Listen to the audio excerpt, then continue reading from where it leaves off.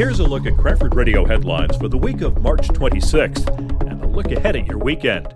The Cranford Democratic Committee has endorsed Kathleen Rappa as their candidate for the 2021 election to the Township Committee. Rappa will face Tom Hannon Jr. in the June primary race. Hannon had previously been endorsed by the Democrats in his runs for the Township Committee.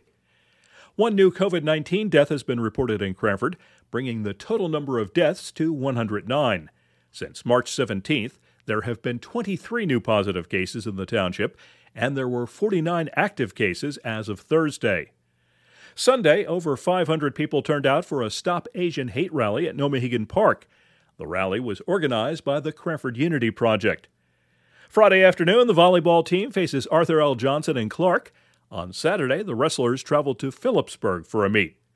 The forecast from the National Weather Service calls for a chance of showers and thunderstorms on Friday, but the sun should come out in the afternoon.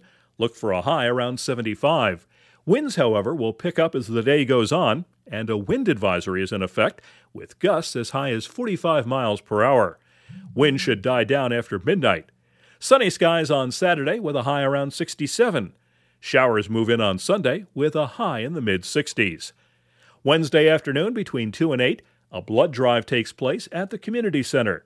For more area events, visit Cranford.com. News provided by Tap into Cranford. I'll be taking next week off. Happy Passover and Happy Easter. For Cranford Radio, I'm Bernie Wagenblast.